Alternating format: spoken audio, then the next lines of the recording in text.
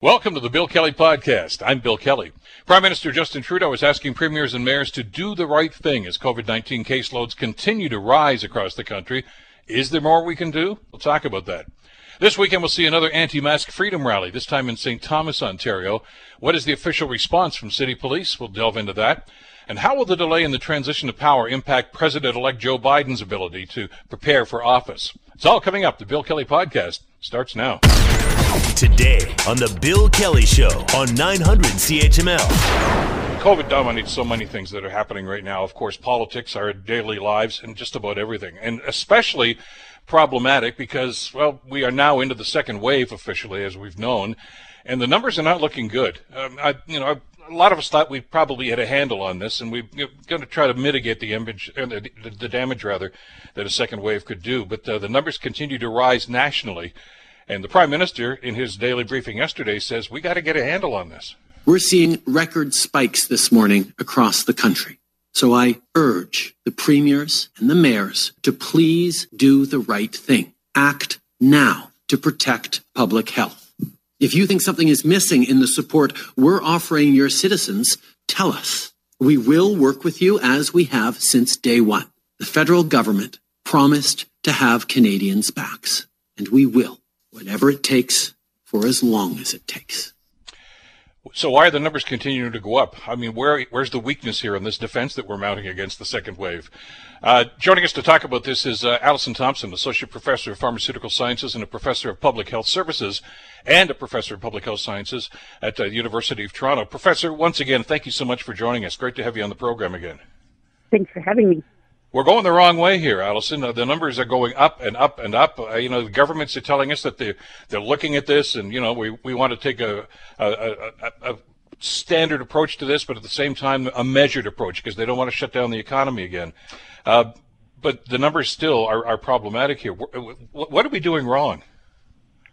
Well, I think that this shift that we saw from the stages to this sort of red light, green light system that got implemented has indicated that Ford is really prioritizing the economy over pandemic control. And obviously that sounds good on paper to him, but they're so interlinked that I think he's going to end up losing both fights.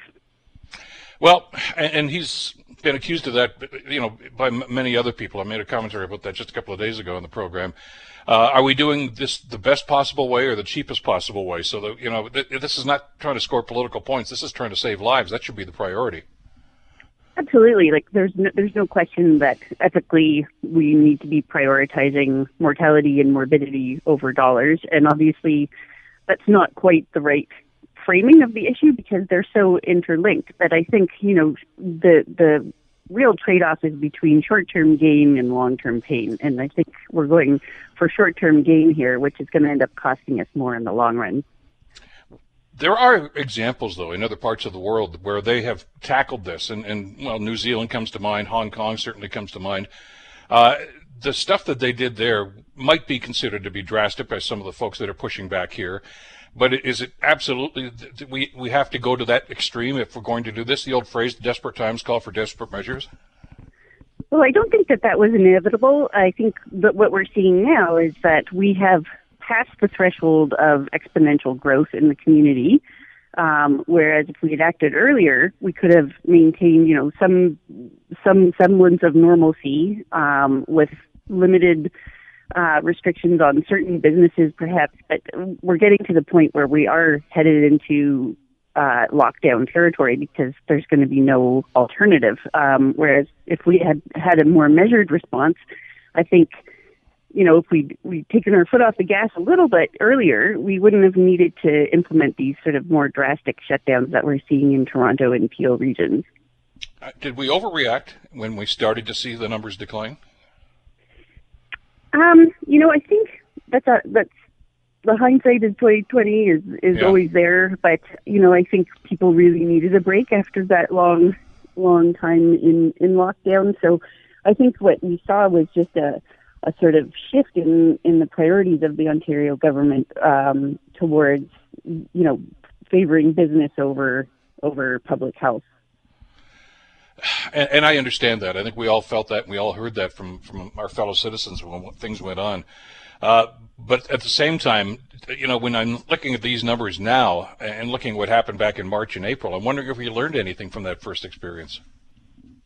Well, this is the great question about pandemics. We learn these lessons over and over again, and it's really amazing for those of us who have worked in this area for a long time that, we never seem to learn the lessons from previous pandemics, never mind within the same pandemic. So, there's so many things to be taken into consideration, and, I think that Ford was doing a good job early on. I don't know what shifted in his thinking, but, I think his base, which were, economically minded people, probably did not like what they did early on, and so he's doing a course correction to hold on to that sort of electoral segment of the Ontario population. But I think we're going to learn the lesson again the hard way if we don't, if we don't take this more seriously than we have been.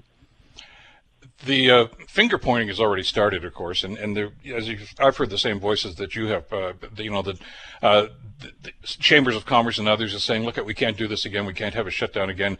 Businesses are still suffering from the first wave," and these are all legitimate concerns. I get that, but I know that businesses feel as if they've been targeted. Restaurants, bars, gymnasiums especially, and they're saying that it's because of you and the guys that aren't following the rules there. And I know there have been some examples where that has happened, but I think the numbers actually indicate that that's not where the real problem is. It just seems to be we, the public, private gatherings, we're the ones that seem to say we're not going to do much of this anymore. Yeah, I think that was true earlier on. I think there is some interesting data now to show that once the indoor dining stopped, that it did make a big difference to the numbers. But I guess, the point is at this point that we have widespread community transmission. And so it's all fronts that we need to be limiting contact on, not just businesses. It's, even just staying within our own households. Everybody has a role to play here.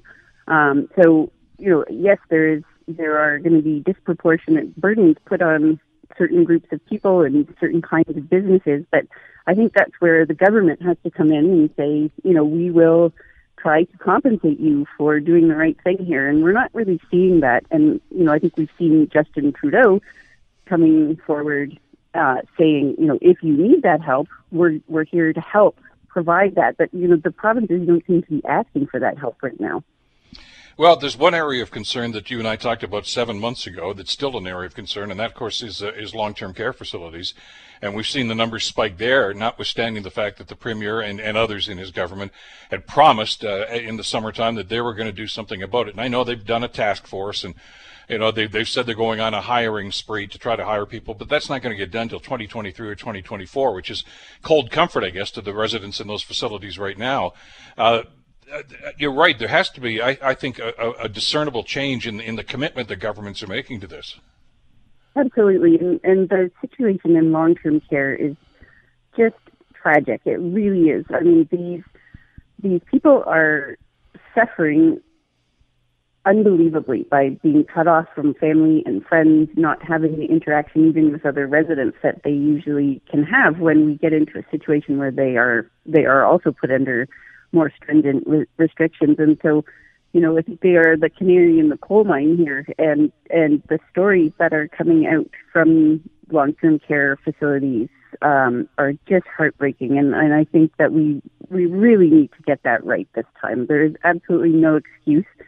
We learned the lesson last time, and we cannot do that again to these poor people. They, there were some stories coming out saying that they would rather die than go through another 3 or 4 month period like the one they did in the spring. So this is just imperative that we get that right this time. Well, some of the stories we heard from the independent inquiry were just heartbreaking about, residents feeling as if they were caged animals and treated not as well as animals get treated in the zoos and things of that nature. And that may be a perception, but it's their reality. And you're right, that needs to be addressed. But again, it comes down to government, and it comes down to the commitment. Now, I know economists are going to shudder when I talk like this, but there has to be an attitude here to say, okay, whatever it takes to get this virus under control, we're going to do it, and we'll worry about the cost later. But I'm starting to hear dissenting voices in politics, federally and provincially now, Alison, that are saying, yeah, but we got to keep an eye on the bottom line. And to use your phrase from earlier in the conversation here, if you take your foot off the gas pedal, this is what you see as a result. We seem to have lost that commitment to say we're going to do everything and anything to get this thing going. Yeah, and I think that the people who are saying that are really not looking ahead into the long term, because we know from other pandemics that if you don't get it under control, the long-term economic picture is very bleak. And so, yes, it's really a matter of short-term pain for long-term gain. If we lose, a certain percentage of the workforce, we've already seen a devastating impact on women in the workforce from this pandemic. That takes much longer to recover from than, a short-term lockdown does. So we need people who have a longer view of the health of the economy to be making more louder kind of arguments around this. And, the problem is we've got these 4-year terms for governments. They're not looking long-term. No, politicians tend to look in 4-year cycles because they're looking to their next re-election, not to what's going to be better 10, 15 years from now. That old adage that, plant a seed, you may not be there to watch the tree grow, but it's going to be there. Exactly. That mindset is not prevalent in Ottawa or at Queen's Park, nor any other capital for that matter, sadly. Are we getting a false sense of security, though, with the story earlier this week about the quicker development of a vaccine than we had thought it was going to happen? Well, I think the problem with that is we just don't know what the science is yet. That was sort of science by press release. We know what they said, but nobody's actually seen these data. We don't know who the vaccine is 90% effective for. We don't know a lot of other things about this vaccine. We don't know what the safety profile is. So it's very encouraging, and certainly if it's true, that is great news. But there are so many other issues that we just don't know yet, and we can't even design a strategy for vaccinating Canadians until we have that data. So it's great news, but I think we're still quite a long way off from being able to celebrate. I saw an interview the other day on one of the channels I was watching. It was the president of Pfizer, and it was the day the announcement was made. And they asked the question at 90% effectiveness, and I think you and I had this conversation too. And that's very encouraging news. But the interviewer said, well, what symptoms is it 90% effective? Is it the sniffles and the high temperature that you might get, or a sore throat, or is it the more serious respiratory things and circulatory problems that we've seen in some patients? And his answer was, I don't know. He says, we don't know yet. So it tells us we got a long way to go yet. Yeah, and then there are the issues around that particular vaccine, which is, it has to be kept at minus 70 degrees, and that is not something that a small pharmacy or even a doctor's office can manage. And so you need these very specialized freezers to keep it in. You can only open the freezer a couple of times a day for a minute at a time. So we're looking at a very particular kind of rollout for a vaccine there, which means that people in rural communities and in developing countries, it's not going to be much use for them unless we get a huge investment in cold chain storage infrastructure. Well, and we've seen that with the flu vaccine, and thank God we've got the flu vaccine. But as our experts have told us, and if you have a pre-existing condition and if you're more vulnerable, you're probably still going to get the flu, even if you take a flu shot, but it's not going to be as severe. And they don't know if that's what's going to happen with COVID yet, that those people may still be vulnerable as a result of this. So I think they're being very optimistic when they say by summertime we'll start to get this thing through. And in the meantime, what are we doing about it here? What are we doing short term? Are we social distancing? I've been a strong advocate for, and I've mentioned it again this week, about mandatory masking. And I know, President-elect Biden's talking about doing that. And there's a big pushback. You read a post about the protest they had in Aylmer, Ontario this past weekend. Apparently there's going to be another one in St. Thomas in the same neck of the woods in southwestern Ontario planned for this weekend. And we've seen these happen in other areas too. But I get the sense that they don't get the message that public health is the number one priority here. And this, if the experts are saying this is what needs to be done, it's what needs to be done. And it's such an easy thing to do.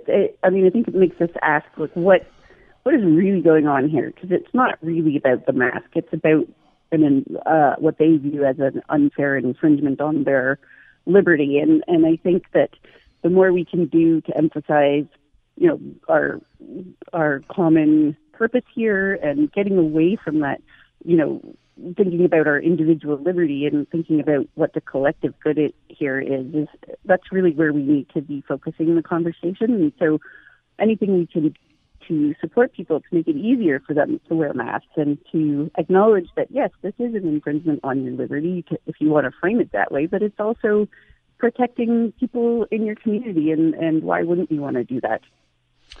Well, I've had a couple of constitutional experts on about this over the last little while, and the consensus opinion from what they've said and what I've read is that your individual rights stop as soon as it starts to inhibit somebody else's right to freedom and to public health. And if you're not wearing a mask, you're a spreader. And by definition, you're a threat to somebody who's going to be in a vulnerable position. We have a different set of rules and a different mindset in Canada than they do in the States. I know, they're very proud of the fact that individual liberties trump just about everything else down there. But in Canada, the greater good trumps personal and individual rights. And that's been constitutionally proven time and time again. Nobody's tried it in court yet with the mask thing, but I think they're in for a rude awakening if anybody tries to challenge us through the courts. Yeah, and I think the more we can get away from thinking about this in terms of rights or liberty, the better off we are. Let's talk about what human needs are not being met here, and I think that trying to steer the conversation away from rights-based thinking is probably more helpful, because I think you do end up with a more sort of libertarian approach to life if you focus on those things, rather than what we tend to do in Canada is ask, what's good for the community. And I think you're right about that. I mean, I'm not sure what the courts would do, but I think the court of public opinion is pretty clearly on the side of masking. Well, it is, and again, I guess we'll finish off the conversation kind of the way we started. Is the political will there to do that sort of thing? And I don't know the answer to that. I haven't seen a whole lot of evidence of it so far. We are just about out of time on this segment anyway. Always a pleasure, Alison, to get you on the program and to get your perspective on this. Thank you so much for this. My pleasure. Take care. That's Professor Alison Thompson from the University of Toronto. You're listening to the Bill Kelly Show podcast on 900 CHML. Another demonstration being planned for this weekend. You may remember last week we talked about the one in Aylmer, Ontario, where a number of anti-maskers assembled, many of them from out of town, we were told. This weekend sees another, what they call Freedom Rally, scheduled for St. Thomas, Ontario. George Roche is the executive director of Align Canada, which apparently is the organization that is behind this. And he says they don't believe COVID is a good enough reason to give up civil liberties. Freedom, freedom. The message is the same across the country. We don't believe that COVID is a good enough reason to give up all of our civil liberty. What we do find is the people who don't have the knowledge we're bringing to the town are attacking the people, not the problem, the people. We don't have a case with 2,500 to 12,000 people showing up at Dundas Square, and we haven't received a ticket. So somebody has to explain to us why we haven't received any cases after 28 weeks with people elbow to elbow in Dundas Square, Toronto. We've proven that there is no COVID to the extent that we have been led to believe there is. Well, that's a point of contention, to be sure. And what's going to happen in St. Thomas, Ontario? I want to bring Sawyer Bogdan into the conversation, reporter with 980 CFPL in London, of course. Sawyer, thanks for jumping in with us today. Really appreciate the time. No problem. Thanks for having me. What are you anticipating this weekend? We're told about 200 folks are going to show up again.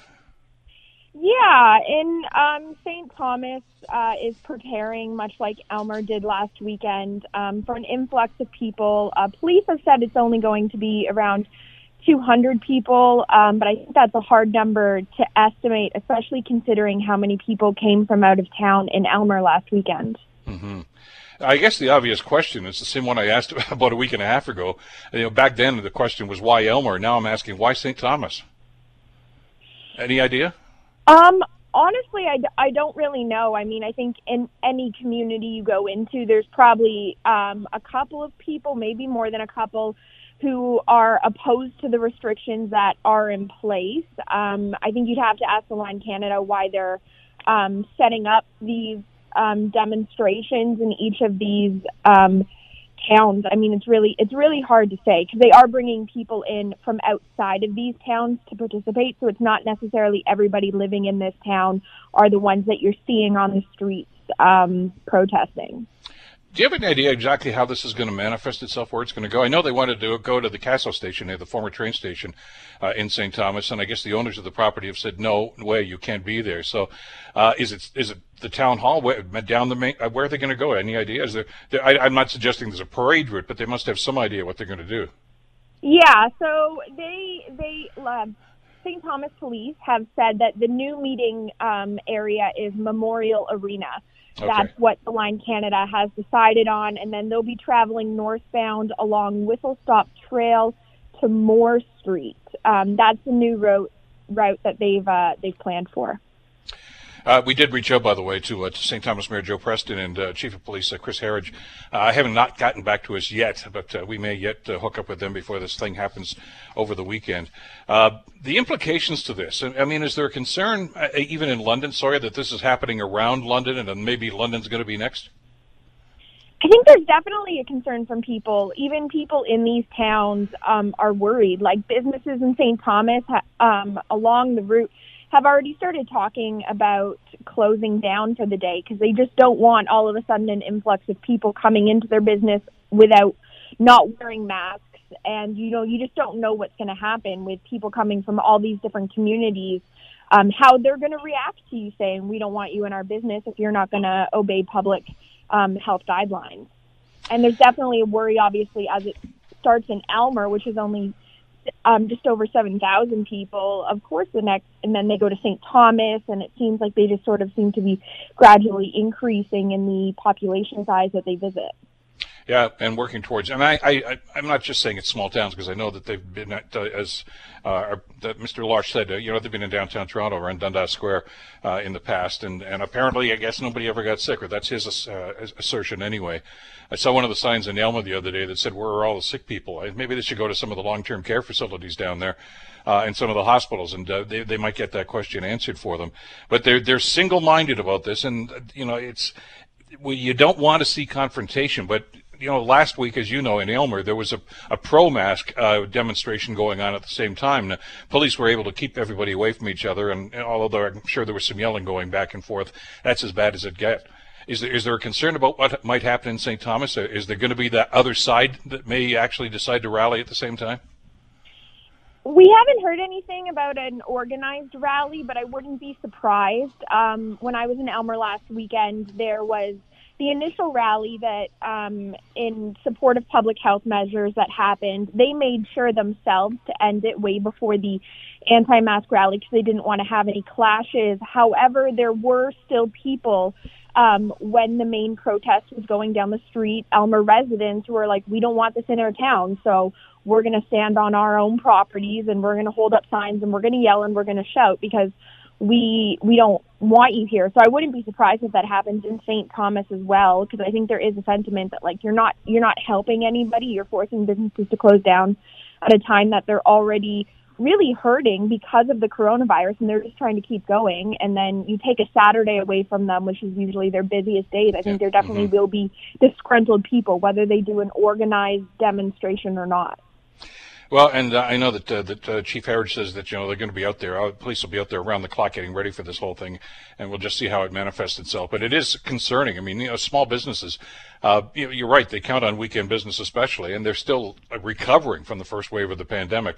And actually, putting something on like this it's going to be a real burden for an awful lot of them, especially depending on how long it lasts and just how intense it does get in a situation like that. Anecdotally, I want to ask you, since you were in Aylmer, Sawyer, covering last week, and obviously there was the demonstrations themselves, but there were people on the outskirts that were looking at this as well. Did you get the sense that most of the people there are adhering to this and they are wearing masks when they're supposed to? Yeah, I think Aylmer on a regular day, I think, really cares about keeping people safe and obeying public health guidelines. Like, I think the majority, I would say, in the town from just speaking to them. They care. Even those who were on the pro-mask side said, we know some of our neighbors are participating in this demonstration. We don't think they're bad people. We just think they're on the wrong side of the issue. I think everybody's respectful. Elmer itself helped in the very beginning of the pandemic organize PPE. They got N95 masks from auto body shops, painters, factories that weren't using them at the time, and they collected those to give to hospitals. So I think at the core of it, it's a community that cares, and because there's some people in the community who are against it, but because a large number of people came from outside of Elmer, I think that's where it gives people the misconception that everybody in the town is against this, and I think that's really not the case. I think at the core of it, in all of these communities that these people are traveling to, I do think that they care and they want to protect themselves and everybody around them. Yeah, and it'd be interesting to see just what happens in those towns too, vis-a-vis the spread of the virus. Did you get a chance to talk to some of the protesters last week? I talked to a couple of them. I got shouted at by a couple of them. But I did speak to a couple of them who did approach me and say we'd really like to respectfully and calmly explain our points to me, which they were definitely nice about it. I think the issue is that their points are still that, like, we don't believe in what, at least the people who talked to me we don't believe in what the doctors are telling us. We don't believe in what the scientists are telling us. And they were able to pull a couple of fringe medical professionals. I don't even know who they are, but they're like, these are the people that are telling the truth. The majority of people with the United Nations, with Canada, are the ones that are lying to us. So it's really hard to just reason, I would say, with these. It's really hard to reason in general with them when they're just like, no matter how many legitimate facts or proof that you put in front of us, it doesn't matter. So, yeah, this is the thing that I find interesting, because I heard some of the clips that you guys ran after the Aylmer thing, and the concern here is it that they don't believe the science, or they just feel that, okay, yeah, we understand the science, but we just think our civil rights are being impinged upon. And maybe there is two sets of thinking going on here, but they seem pretty adamant about this. And like I say, they don't seem to accept the fact that this is a virus that's spreading and that it's causing the damage in communities that it has been causing. And I mean, the numbers are out there. You report them every day. I report them every day. I guess they just don't believe it. I think it's a mix. Like, I do think there are people who are like, COVID's happening, I'm not at risk of it, so, like, why should I care? I do think there's that opinion there. I don't think it's people completely denying the science. However, there were a lot of people there who were just adamantly opposed to what you're telling me. It doesn't matter how many legitimate facts you throw in my face. I'm not dying. I don't have a friend who's dying. I think you're making it up. I do think it's a mix of people. I don't think they're all, like, completely denying the science that's happening, but when you throw somebody like Pastor Henry Hildebrandt, who's the leader of the Church of God out there, and he seems to have become the spokesperson for this movement in the area, and he says, turn off your TVs and COVID doesn't exist, folks, and that's what he's deciding to preach to people. It's just like, it's like you're beating your head against the wall trying to reason with people who are just like, doesn't exist, it's not here. So I think that, for me, I feel like that was the overwhelming majority of people just saying, like, you're making it up on some level or another. Whatever they're individually thinking on it is hard to say, but I think on some level or another, the majority are saying you're making it up, and the others are like, this is infringing upon my rights, and my rights matter more than keeping people safe. And this is not unique to southwestern Ontario. I mean, we've seen this happen, covering the presidential election last week, and you saw some of the reporters that were on site in some of these rallies, the Trump rallies and everything. And I felt sorry for the people like that were actually on the front lines, such as you were last week, because you're the subject of some of the abuse too, because, you're part of that mainstream media that they love to label and say, you're the one spreading misinformation. They find a social media website that it, substantiates and validates what they want to feel, and they just don't want to see anything else. Yeah, exactly. I think there were definitely, not just myself, I think all the media, there were a number of us there, and I think everybody in some way had some insults lobbied at them, some profanities, the regular fake news, and I think it just happened. Like you said, if you look hard enough on the internet, you're going to find something that substantiates your claim. The question is, how legitimate is it? Well, yeah, and the numbers that you've been reporting and we've been reporting, of course, are there. And, we've had Dr. Chris Mackey, the medical officer of health for the area on a number of times, and the Hamilton medical officer of health and others that are saying, look, this is real. And you almost are tempted, I guess, to take these people and say, look, let me show you some of the people that are sick. Let me talk to you about some of the super spreaders that have gone on. And we saw that happen, and we covered the story about Spinco and Hamilton a couple of weeks ago. How that just ballooned from 1 or 2 people all the way up to 65, I think it was, by the time they finally said, look, we got to shut this whole thing down. But they're just non-believers, I guess. That's what it comes down to. Don't confuse me with facts. Yeah, exactly. I think that, there's some people there's definitely wars going on Twitter right now on the videos that myself and other media posted of the event, of people just, it doesn't matter if you give me a bazillion articles on why mask wearing is important, why physical distancing is important. They don't seem to care. And I think some of it comes down to a lot of people who are younger maybe, and there's a mix of ages, but I think people who are younger saying, well, science says it's not going to necessarily affect me, so it doesn't matter as much. And I think some of it's people not really thinking about what about your grandparents, or what about those people who are immunocompromised. It might, if you get it might not kill you, but you could give it to somebody else, and it could drastically impact them. And I think that's what people aren't really thinking about when they're talking about their own freedom. Well, and yeah, when you've got political leaders that are validating that mindset, I guess it doesn't help the situation at all. But there are some statistics here. I get that. The experts are now telling us that probably 80% of the people that would test positive are not going to have to be hospitalized, but they're still going to get sick. But they're going to believe what they're going to believe. I guess there's not a whole lot more we can do about a situation like that. Did you feel during the Elmer situation? Did you feel as if you were being threatened? Were they getting angry at you?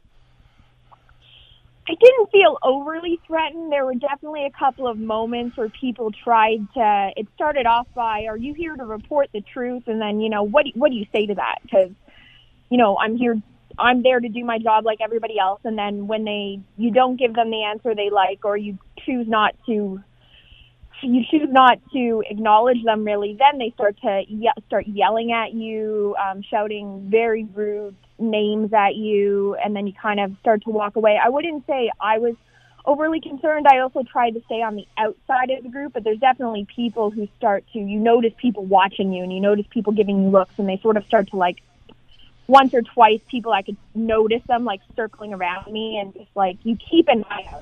It's a little bit of a risk when you're talking about a crowd that size, people who are on both ends of the spectrum. Not everybody there wants to attack you, but I think there are small extremist groups within the larger group that are there, and they just want to stir up trouble. So I wouldn't say it wasn't the worst, and I think there were definitely other media who got it worse than I did, but there definitely was a bit of a concern at certain points with the group size, the way they look at you and the way they start to yell at you, will you do something more? Well, we'll see how it happens in St. Thomas. Like I say, just as we did in Aylmer, we know that it's coming. I know the mayor of Aylmer actually declared a state of emergency. I haven't heard about Mayor Preston going down that road yet, but certainly there's going to be a police presence there, I guess, to try to keep folks in line. And hopefully, demonstrations are part of the democracy. We all understand that, and you're not probably going to change too many people's minds in situations like that. But these are the laws of the land, or the province anyway, the way they're going right now. Stay safe, Sawyer. It's great to get your perspective on this and see what else is happening. I don't know if there's going to be another one next week. We'll obviously be watching for that, and I guess we'll have to deal with it if, in fact, it's going to happen. But it's certainly an interesting sidebar story to the COVID-19 pandemic and the stuff that's gone on and the way it's impacted communities, isn't it? It is, yeah. So thanks again. Stay in touch, stay well, and we'll talk again soon. Thanks, you too. Take care. Sawyer Bogdan, of course, from 980 CFPL News, who was in Aylmer last week for that anti-mask demonstration, and we'll be covering the one that's going to be happening in St. Thomas. Interesting, though, just there seems to be a pattern here developing, and that's why I'm wondering if, in fact, there is going to be something else. And it goes to the debate, and about public, good against individual rights. And I don't know that you're going to convince anybody on either side to try to change their minds on something like that. I mean, there are people out there that are anti-vaxxers too, that just don't believe in vaccines, and we'll hear from them once the COVID vaccine, I guess, is going to be made available as to whether that's going to happen, and that's fine if that's what they want to do. The old adage we've always talked about on this program, of course, is you're entitled to your thoughts and you're entitled to your opinions, but you're not entitled to your own facts. I mean, the facts are the facts, and the numbers that we talk about are numbers we get from the medical experts, the people that have gone to school and know about the science and are studying what's going on here. So, word to the wise, keep the mask on. It's not 24/7. It's just if you're going to be mingling with other people, wear the mask, stop the spread. We've seen the numbers, and we've seen the impact it's had on London. We've seen the impact it's had on Hamilton. And if we don't do something about this very quickly, as we talked about with our guest just a few minutes ago, this bad situation is going to get a whole lot worse. You're listening to the Bill Kelly Show podcast on 900 CHML. The controversy continues. South of the border, Donald Trump still refuses to concede the election to Joe Biden, who's now called President-elect Joe Biden. And it's causing some problems, as Sawyer Bogdan reports. The president continues making unsupported claims of electoral fraud, predicting he will ultimately win a race he's already lost. He's blocking Biden from getting intelligence briefings and federal funding to facilitate the transfer of power. Democrats and even some Republicans call it dangerous. I just think it's an embarrassment. Biden says it's more damaging to the president's legacy than anything else. We're going to do exactly what we'd be doing if he had conceded. Insisting the transition's moving along and predicting both the president and top GOP allies will eventually accept reality. Sawyer Bogdan, Washington. So how's this going to end? And when's it going to end? Because there are deadlines that need to be reached, and you'd like to think that this is all going to get sorted out by then. Joining us to talk about this is Ryan Hurl, Assistant Professor in the Department of Political Science at the University of Toronto with an expertise in American political development and constitutional law. Professor, thank you so much for the time. Glad you could be with us today. Well, no problem at all. Is it too simplistic to simply say this is a debate about tradition as opposed to law, what they should be doing and what they're expected to do? Yeah, I think that is a good way to think about it. And in another way, this is just another step in American political polarization. I think if you think back to the 2000 election, everyone can understand why, Al Gore was a little bit hesitant to concede when you're dealing with an election in Florida decided by less than 1,000 votes. In an election of that kind, when it's so narrow, there are going to be some questions, there are going to be some concerns, and you want to make sure that you have the election outcome correct. The stakes are so high. So Trump has pushed this into new territory. I almost want to say absurd territory, making contestations based upon outcomes in a variety of states where the margins are so high that even if there are irregularities, and frankly, there often are irregularities in American elections, but even if there are irregularities, it's not likely to change the outcome. So, yes, this is a case in which it's not that the law is being violated, it's that norms are being violated. But I should say that norms are being violated in a very American way through lawsuits. And I think that the longer this is carried on, you get additional problems. But the fact of the matter is the transition was very complicated in 2000, and even if there are some disputes in the earliest stages of a transition, I still think the country can maintain itself, and I don't think that it would necessarily hobble the Biden administration, even if there are some delays. This is based on the assumption, my assessment right now, that the lawsuits are going to proceed, they're not going to go anywhere, and a more normal transition will occur. It's unfortunate that has to happen. It could create some problems for the Biden administration, but I don't think that right now it is. I wouldn't make too much of it at this stage, right? If it's 2 months from now, and we'll have to reassess. But right now, it's going forward in a relatively orderly process, frankly. I know a lot of people are using that comparative, what happened in 2000, and if I remember correctly, Professor, that was only a difference of like 500 votes. between George W. Bush and Al Gore. It was centered in Florida, of course, the hanging chads and all of that sort of stuff. And then you look at the numbers this time around, Pennsylvania and some of these other states, and even Georgia now as the numbers continue to come in. Biden's ahead by thousands and thousands of votes. I mean, this is not really that close. When you look at percentages, maybe it is, but are they expecting to find like 30,000 spoiled ballots that they can discount? Right. And, it's not exactly ludicrous, but it's beyond the margin of irregularity. Now, I want to say this. People will make claims to the extent that there's no evidence for any problems with the voting system, and taken on its face value, that's not true. There are always problems in voting. And any audit of a presidential vote or any system, you'll always find certain types of problems. And in 99% of the cases, let's say 90% of the cases, it's not because of intentional malfeasance. It's because of incompetence. Remember, in politics and like a lot of life, incompetence explains a lot. So it's not the case that there are no problems. There are, but it's just that it's not going to cover the spread, as I might say. So obviously, in an ideal world, President Trump would recognize this and would concede as graciously as he can. But we're not in that ideal world. And frankly, if the shoes were on the other foot, under 2020 conditions, you can imagine that Democrats would want to investigate every last avenue before finally conceding, right? That's just acknowledging that the country is extraordinarily polarized and the president has a huge stake. Look, to give an example of this, the Georgia 2018 governor's election, Stacey Abrams lost by 60,000 votes. And she took a very long time to concede on that election. And she raised various claims about voting irregularities. It's unfortunate that happens. It's unfortunate that people have a difficult time acknowledging reality. But let's acknowledge this reality. It happens on both sides of the aisle now. It happens in both parties. So it's hard to know how you can get away from that. And we have to just cross our fingers that this time the system doesn't break, that eventually Trump will acknowledge reality.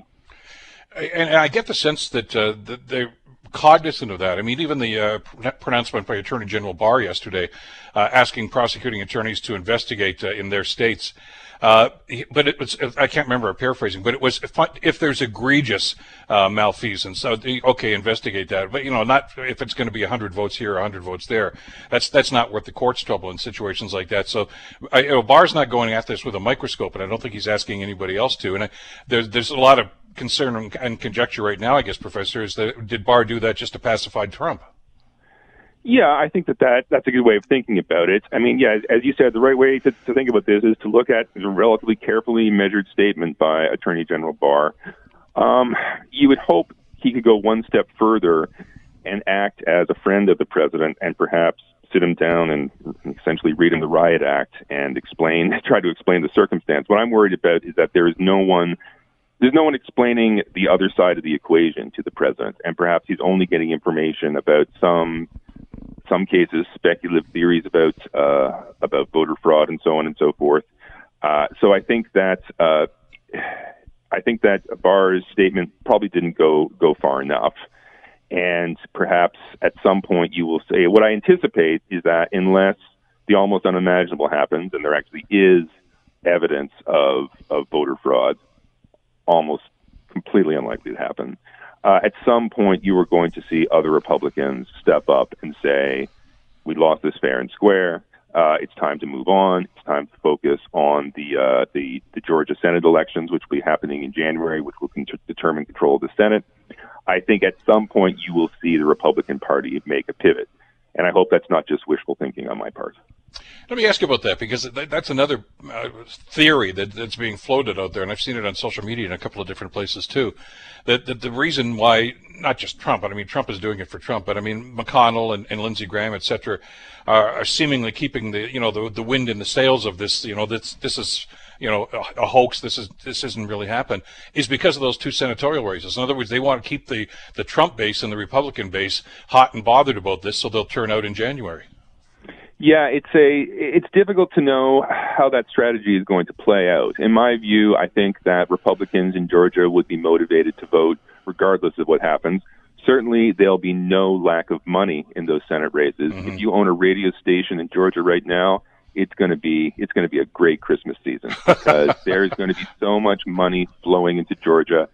It's going to be, everyone's going to have Cadillacs, at least if you're in the radio business.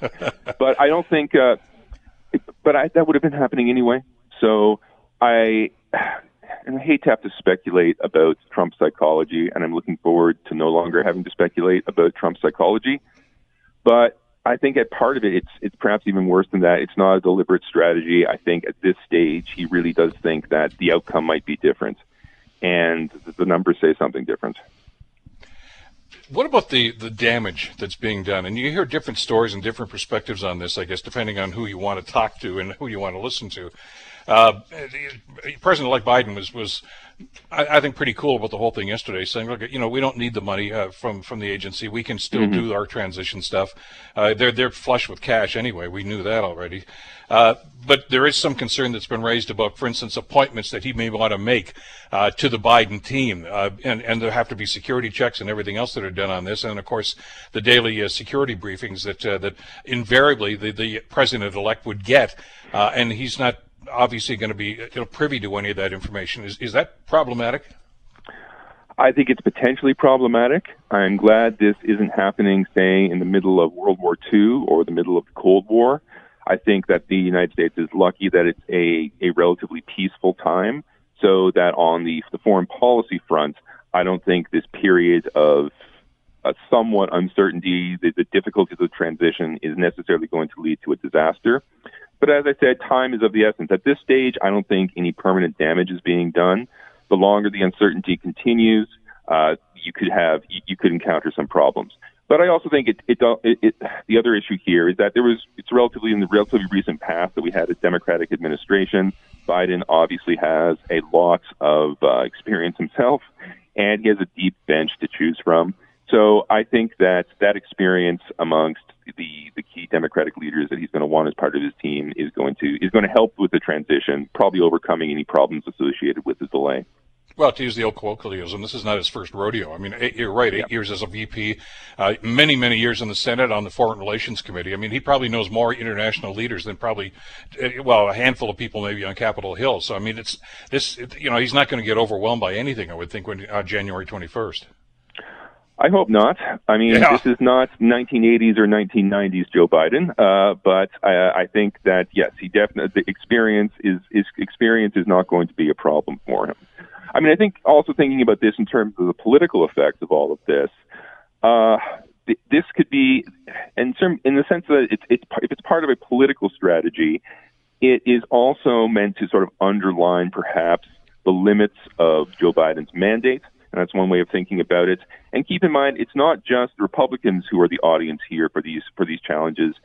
Even if Democrats pull out something like a miracle and win control of the Senate, there will be many wavering senators, or not many, at least some wavering senators, such as Joe Manchin in West Virginia, who, from the Republicans' perspective, it's probably good to remind them of just how narrow this electoral victory was.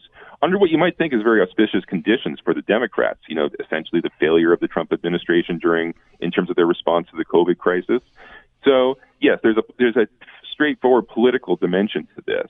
And frankly, it's not totally different from the way in which immediately after the 2016 presidential election, yes, the Democrats conceded, but right away, they're thinking about 2020. They're thinking about the midterm elections. Right away, they're forming a resistance. Right away, they are challenging the president and going as far as challenging the legitimacy of the election. So as I said, Trump has taken this to a new level, but this is a problem that's not going. He didn't create the problem, and it's not a problem that's going to go away anytime soon. Well, and that's a line of thinking that a lot of folks have been talking about in the last little while. I mean, you look at Donald Trump's America over 4 years, and it's easy to, I guess, to try to lay all the blame on him and say, look at what he's caused. But I think your point's well taken. A lot of the things that are going on here, the racism and the discontent, that was going on long before. He may have been a focal point and a lightning rod for it, but it's not going away if he goes away. Right. And it will be interesting to see how Biden responds to that challenge after the election is over. And I think he's in some ways, a very dangerous circumstance. And particularly if he finds that he's dealing with divided government and dealing with the Senate, he'll be faced with the choice of whether to have a presidentialist government in which he's trying to push through major policy changes on the basis of executive power alone, as opposed to trying to find some common ground with Republicans in the Senate, and in many cases with more moderate or conservative-leaning Democrats in the House. So what I'm hoping is that Biden will take this opportunity to return to a normal form of government. That is to say, if you want major policy changes, you try to get those changes enacted in law. If he tries to have an executive-centered form of government, I think that this could essentially push American politics to the next stage, in which people start really challenging the legitimacy of national power. So Biden's going to face some difficult choices here, because there are many people in his party who are going to suggest that, well, you have the presidency now, use that power to its fullest extent. And if that means trying to find a way around a Republican Senate, then you take those opportunities.